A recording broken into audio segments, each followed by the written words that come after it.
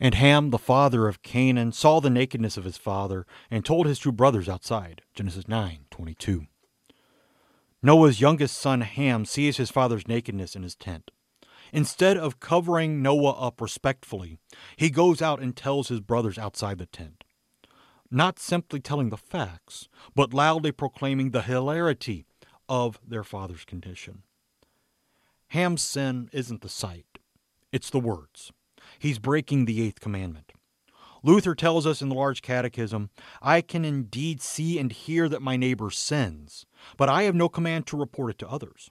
Now, if I rush in, judging and passing sentence, I fall into a sin that is greater than his. This is exactly what Ham is doing. He sees Noah's sin, but he goes off to spread the word around instead of doing as his brothers will do next time. Amen.